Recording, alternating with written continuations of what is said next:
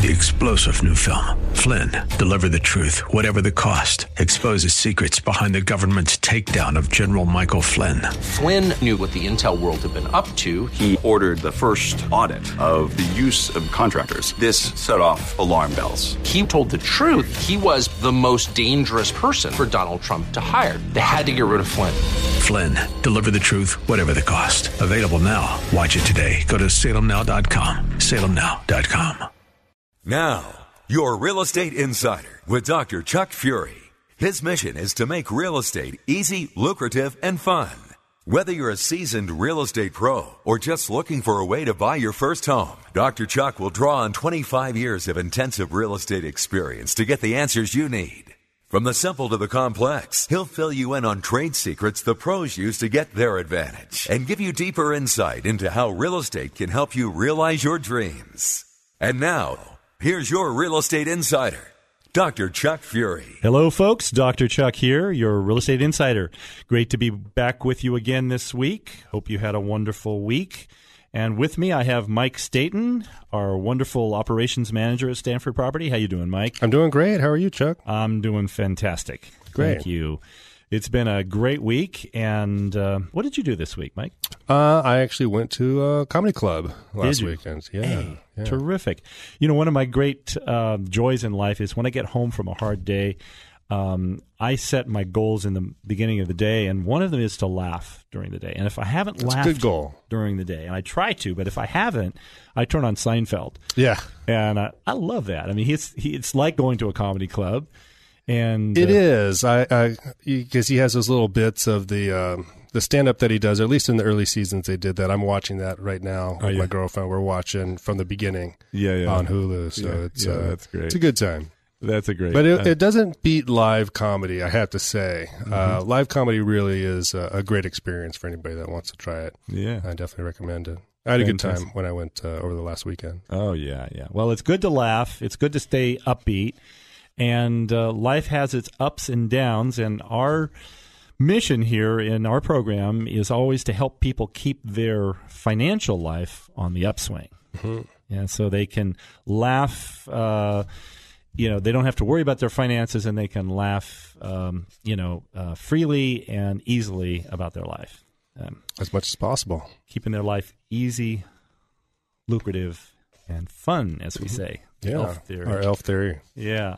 So I saw this cartoon recently, and it was in a real estate section, and there was this realtor holding up the phone and talking to his client, and he quoted as saying, "For the sake of full disclosure, I am obligated to inform you that this property is located on a planet besieged by war, poverty, disease, political unrest, and rampant stupidity." That is full disclosure. Yeah, that's full disclosure. And we are supposed to disclose everything we know about the property these days as real estate brokers. Those are material facts. Have you seen a good one, Mike? Yeah, actually. There was one also to deal with real estate I was looking at. And it's an agent on the phone, and he says to presumably his client, "If we fail to sell your home within 2 weeks, we will gladly refund every cent that you haven't paid us yet." I love that one. Well, real estate's a funny business because we do get paid at the end of a transaction. Mm-hmm. And so we invest our time and our money on marketing and all kinds of things, phone calls and everything else that is involved in a transaction. We invest all of that up front and then get paid at the end of a transaction. Right. And if that transaction doesn't go smoothly or doesn't go successfully, then we don't get paid. Right. And so there's strengths and weaknesses to that approach, I think. Some people have tried to structure that differently with mixed results, I think. But some people charge their clients up front. We do not do that. But an advance fee. An advance fee or a buyer's broker fee or other types of fees. But ultimately, I think it's really important that whoever is working for our audience, for our listeners out there, that they definitely check their record, get references from them, make sure that they have a good track record and that they operate intelligently so that they won't make mistakes in the future. Yeah. And our basic premise is that we want to make sure that our clients think very carefully about what the ramifications of their transaction is going to be. So when they sell their property, they need to know what is the tax liability going to be when they sell it. What are the fees going to be moving into that transaction? How can they minimize those fees? And, of course, one of our major thrusts in our marketing program is to help them find out how they can eliminate or at least greatly reduce their capital gains tax liability. Yeah, and that is a major issue for a lot of our clients. Many of them have held onto their properties for considerable amount of time, 10, 20, even 30 years in some cases, and the gain on their property is significant. Yeah, so, that's absolutely right. We're working with some clients that have held onto their property for over 60 years. Yeah. And that's quite a bit of gain on that property. That's a lot of gain. Yes, that is. I wish I could have bought at the prices 60 years ago, but I wasn't around 60 years ago. Yeah. Someday I won't be able to say that, but these days I can. So, Mike, we've talked a lot about different strategies for eliminating capital gains tax when you sell your property, either whether it's a residence or whether it's a commercial property or an investment property. And we have a lot of strategies in that area. Today I was hoping we could talk about one of the creative financing strategies that I like a lot for both sides of the transaction, and that's doing seller financing or seller carryback. Yeah, that's a great idea. And I know that a lot of agents and brokers don't like to work with this because they're just not familiar enough with it. It's very powerful. It can work out for both sides of the transaction, like you said. Yep. It works out for a lot of sellers that have a certain type of need or want a steady income stream. Absolutely. Now, Mike, we did some research this week because we have a client that's negotiating a seller carryback financing deal right now. What approximately were the rates that a seller will get? Let's assume that the seller receives, $500,000 in proceeds from the sale of their property, and in many cases, it's much more than that. But sure, let's just assume that for the sake of numbers here. That $500,000, that seller will pay tax on if he gets it. Depending on the circumstance, of course, but we're going to assume it's an income property he's held for a long period of time. And if he does not do a 1031 exchange or some other financing strategy that we're aware of that could eliminate his taxes, he's going to pay quite a bit of tax, or she's going to pay quite a bit of tax on that. They'll pay California and federal taxes. So back to my point, what after they pay those taxes will be the interest rate that they will get, let's say, from a T-bill. Right. So there's various ways that they could reinvest it. A T-bill, say 1-year T-bill, they're going to get about 1% on their money. I mean, it fluctuates, but that's about as good as they're going to do with that. Now, of course, it's a short-term investment. Yep. If they have a treasury note or a bond, 20-year or something like that, then they'll do a little better. They'll get a little better. They'll get up to 2.3. I think right now it's around 2.5. Mm-hmm. Yeah. Yeah, I remember the 5-year CD on one of the institutions, one of the higher-paying institutions, was 1.6 something, a little under 1.7%. Money market funds were under 0.4%. Yeah, I think I saw 0.29. Yeah. So really, they're getting almost nothing on their money. So a savvy seller that understands how to use carryback financing to their benefit can actually create a very good transaction for themselves. There's some pros and some cons, which we'll talk about. But from the seller's standpoint, if they carry back their equity, they will avoid capital gains tax initially. There will be no capital gains tax assessed on that if it's structured properly. And then over time, they'll gradually pay their capital gains tax as their principal is paid off. And that, from a tax planning standpoint, can be a very good way of allocating tax liability for the future and orchestrating it over, let's say, 5, 10, 15, 20 years. Yeah, and it's essentially deferring your capital gains tax That's right. in a very creative way. That's right. Exactly. Now, there's a number of ways to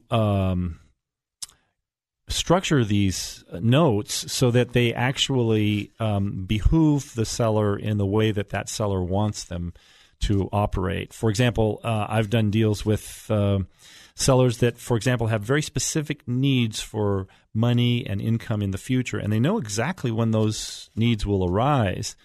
For example, if they have a daughter or a son in college, they know that at the beginning of every college year they're going to have to come up with a lump sum of money. Mm-hmm. And so I've had one seller, we structured a carryback note where he was actually getting balloon payments, small balloon payments, relatively speaking, along the way that enabled him to make those payments and pay the little bit of tax that he would need to pay with each one of those balloon payments. That's a smart move. I really like that. That's a good structure. Yeah, it's a good structure. There's other ways that they are able to be structured as well that really behoove the seller as well. From the buyer's standpoint, it's great too because, first of all, it avoids the necessity to go to a bank and deal with really what's amounting to be insurmountable bureaucracy these days. Yeah, definitely. There's fees and everything that's on top of it, but it just takes forever to deal with some of these banks. Oh, yeah. And I remember one time I took a personal equity line out on my property, and this was before the big downturn in 2010. My credit was virtually perfect, and in any case, I got a lender from the bank saying that due to my unfortunate financial circumstance, an unfortunate downturn in my financial situation, they were no longer able to give me any money on that equity line. Right. And the unfortunate situation that you were in was that you were working with that bank. Yeah, that is true. You're right. Because that bank's stock fell from $36 to $3, and they had the unfortunate circumstance, so they had no money to lend. Yeah. They unfortunately kept the deed of trust on my property, but they just didn't lend anything on it. So I'm all for, whenever possible, working without using banks, and that behooves the buyer as well. So, Mike, we need to take a break right now, and I want to ask you real quick to think about something, and our listeners as well. If a seller does do a carryback on their note, one of the downfalls of that is that then they tie up their money for a long period of time, and they don't necessarily have the flexibility to withdraw money when they want. Yeah. So I'm wondering, as an insider strategy, is there a way that a seller can liquidate small portions of their equity along the way? Ooh, that sounds like a really good idea. Yeah, and I alluded to it already. We talked about it. Yeah. But let's give our listeners that insider tip when we come back after a short break, and we'll talk to everyone then. For questions or comments about today's topic, send email to hidrchuck@gmail.com. That's HIDR@gmail.com. Or call 1-888-NO-TAXES. Now, back to your Real Estate Insider with Dr. Chuck Fury. Hello, folks. Dr. Chuck back with you. Thanks for staying with us. I'm here with Mike Staten. Mike, thank you for joining us once more. Of course. Glad to be here. Great. So in the last segment, Mike, we asked the question, is there a way if a seller carries back or acts like the bank in a sale of their property, is there a way that seller can create additional cash if that seller needs it in the future? For example, if he takes back a 10-year note and decides he needs cash in year 4 and has not prepared for that event, something comes up, as we all know, life presents itself. Is there a way that seller can create some cash at that point in time, but not trigger the entire capital gains tax which was the original strategy to avoid when he carried back that paper. Yeah, I think you're really getting to a good idea here, so I want to hear your answer. But I know that we've talked about other solutions where in the last segment you mentioned a seller carryback was structured where there are balloon payments at regular intervals or at least prescribed intervals. So that way the seller could get larger sums of money over the course of the repayment. Yep. But that's not necessarily at will either. And it's kind of, that's what it sounds like you're talking about here, where you can get a larger sum of money whenever you want. And I know that's what people are concerned about with seller carrybacks, is they feel their money would be tied up in a repayment plan that, they can't get money whenever they want. Are you saying that you have a solution for that? I do have a solution for that, Mike, and it's I think a very creative one, but a good one for our listeners out there as an insider strategy. These are tactics that the insiders use, that the real estate pros use, that I want all of our listeners to be aware of, to give them the tools and the ability to structure their transactions just the way anyone else in the upper echelons of real estate do. Mm-hmm. So you hit the nail on the head there, Mike. The previous strategy was when you know in advance that your child is going to have tuition payments, over the next 4 years, let's say, and you carry back a note for 7 years or 10 years, you can create, with the willingness of a buyer, those payments to occur at those points in time so that you only pay the capital gains tax that would be triggered by that amount of money, like $30,000 or $40,000, rather than a $500,000 capital gains hit. And that's very, very valuable. But as you say, that's knowing in advance and structuring in advance when those payments would occur. In this case, I'm talking about what happens if something unforeseen, a health situation, or something with one of your relatives occurs where you really need some money right away and you wished you hadn't done a seller carryback at that point because you need that money. Realizing, of course, that had you done that transaction without the seller carryback and without a 1031 exchange, you would have paid, possibly several $100,000 in taxes. Right. So risk and reward here, but the solution is this. If you have a carryback of $500,000 that you're anticipating in your transaction, why not simply structure it with, let's say, 3 notes? You can divide it into 3 notes. Nice. You can, let's say your carryback was going to be at 6%, 5%, or 6%. That triples what you can get in CDs, 5-year CDs. So let's say you're carrying back at 6%, and you're carrying back $500,000.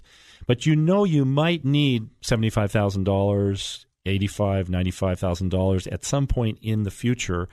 Create a note for $100,000 at 6%.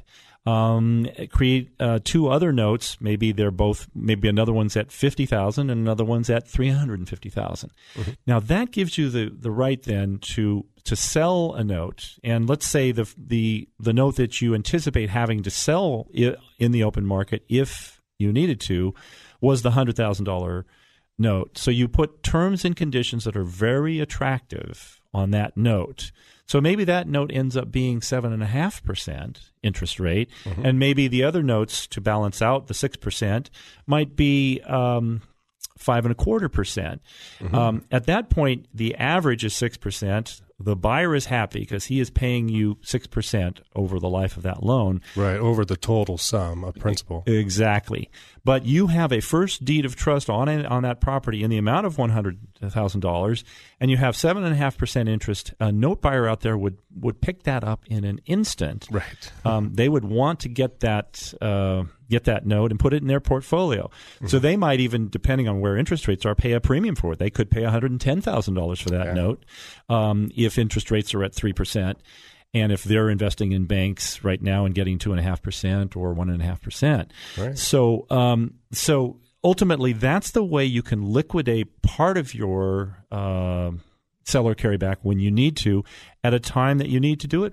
That's not pre-announced. That's a really good insider tip. That really makes a seller carryback a flexible tool that I think a lot of people that are familiar with seller carrybacks think that they're inflexible and think that they must be structured in such a way that you can only get regular payments over X number of years. But that's right. We've talked about 2 different solutions already on this show. Absolutely. Where you can have a lot of flexibility. You can have an at-will withdrawal, essentially, using the buyer as the bank and making payments to. That's true, Mike. And there's so much more to talk about creative financing within the realm of seller carrybacks that are good for both sellers and buyers. I mean, we have a program at our office called T-Value, which is a wonderful program.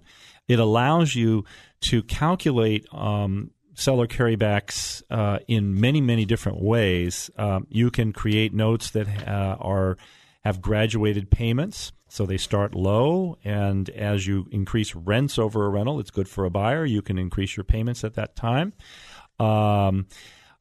I do want to mention in our insider tip that when you do sell that note at $100,000 or $110,000 or whatever you get it for that note, there will be a portion of that capital gains tax that you will have to pay. You won't pay the capital gains tax on the entire $500,000, but you will pay it on the $100,000, whatever that might be. Mm-hmm. So, but that's the cost of doing business. That's at least creating a strategy whereby you're not incurring all the capital gains tax, and you're selling smart. And that's what we like to tell people to do, is to sell smart. Right. And I also want to mention that they can call us, either Mike or Chuck. You can call us at 1-888-NO-TAXES, and we'll explain to you with your particular transaction how you can maximize your profit and minimize your taxes. But just don't do your transaction and then call us. Yeah. I've had that happen several times. Yeah, it's hard for us to help when that happens. Yeah. But we are very, very happy to help. And we do have a lot of experience with seller carrybacks. If people are out there and think that solution might work for them, they definitely should give us a call. Yeah, whether buyer or seller, we'll be happy to talk to you about that.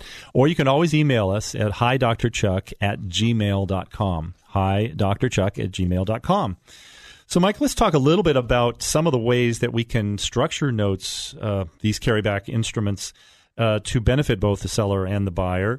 From the buyer standpoint, I think that structuring these notes in a way that makes sense for the buyer, we've just talked about how it makes sense for the seller, right, is a good topic for us to talk about for a second. Mm-hmm. As I mentioned, you can structure these notes so that the payments start low and increase over time. I have one note right now I'm paying on that increases $110 every January. Right. So it started at a low basis. And why did I do that as a buyer? Why did I structure the note? And it pure and simple, because we're in California and rents are rising virtually every year. We're able to match the note payments with the rising rents. Yeah, that's a really good plan. Yeah, it's a great plan. Now, it does require some advanced mathematical calculations, but it's also can be very good depending how it's structured for the seller as well. Mm-hmm. The other, there's a number of other ways that we can structure notes. For example, we can have the interest rate fluctuate or increase over time. The interest rate could decrease over time. Mm-hmm. The interest rate, as we know, with these ARM products that the banks have right now, they can be tied to an index. Right. That's another way to do it. We can stagger the balloon payments, as we've talked about before. So anyway, there's just a lot of wonderfully creative things that can be done to make the transaction work on both sides. Well, it sounds like a really good way that a lot of people probably haven't even thought about making their transactions work. And I'm hoping that some of our listeners will hear this and realize that there may be solutions out there that would work for them, and they can give us a call and we'd help them out. You bet. Mike, I want to thank you for being my guest co-host today and sharing your wisdom and expertise with us. Of course, my pleasure. And we'll be back next week for some more insider tips from Dr. Chuck. Thanks for joining us. This has been your Real Estate Insider with Dr. Chuck Fury. It's his mission each week to make real estate easy, lucrative, and fun. If you have a specific real estate challenge or story you'd like to share with Chuck, just send an email to hidrchuck@gmail.com. Again, that's HIDRchuck@gmail.com. Or call 1-888-NO-TAXES. That's 1-888-NO-TAXES. Be sure to listen again next week and every Saturday at 2 p.m. for deeper insight into how real estate can help you realize your dreams. Opinions expressed on this program are not necessarily those of this station, its management, owners, or advertisers, and should not be construed as legal, tax, or investment advice. Always consult with the appropriate advisor before making any investment or financial planning decision. Stanford Property and Finance, BRE number 889106.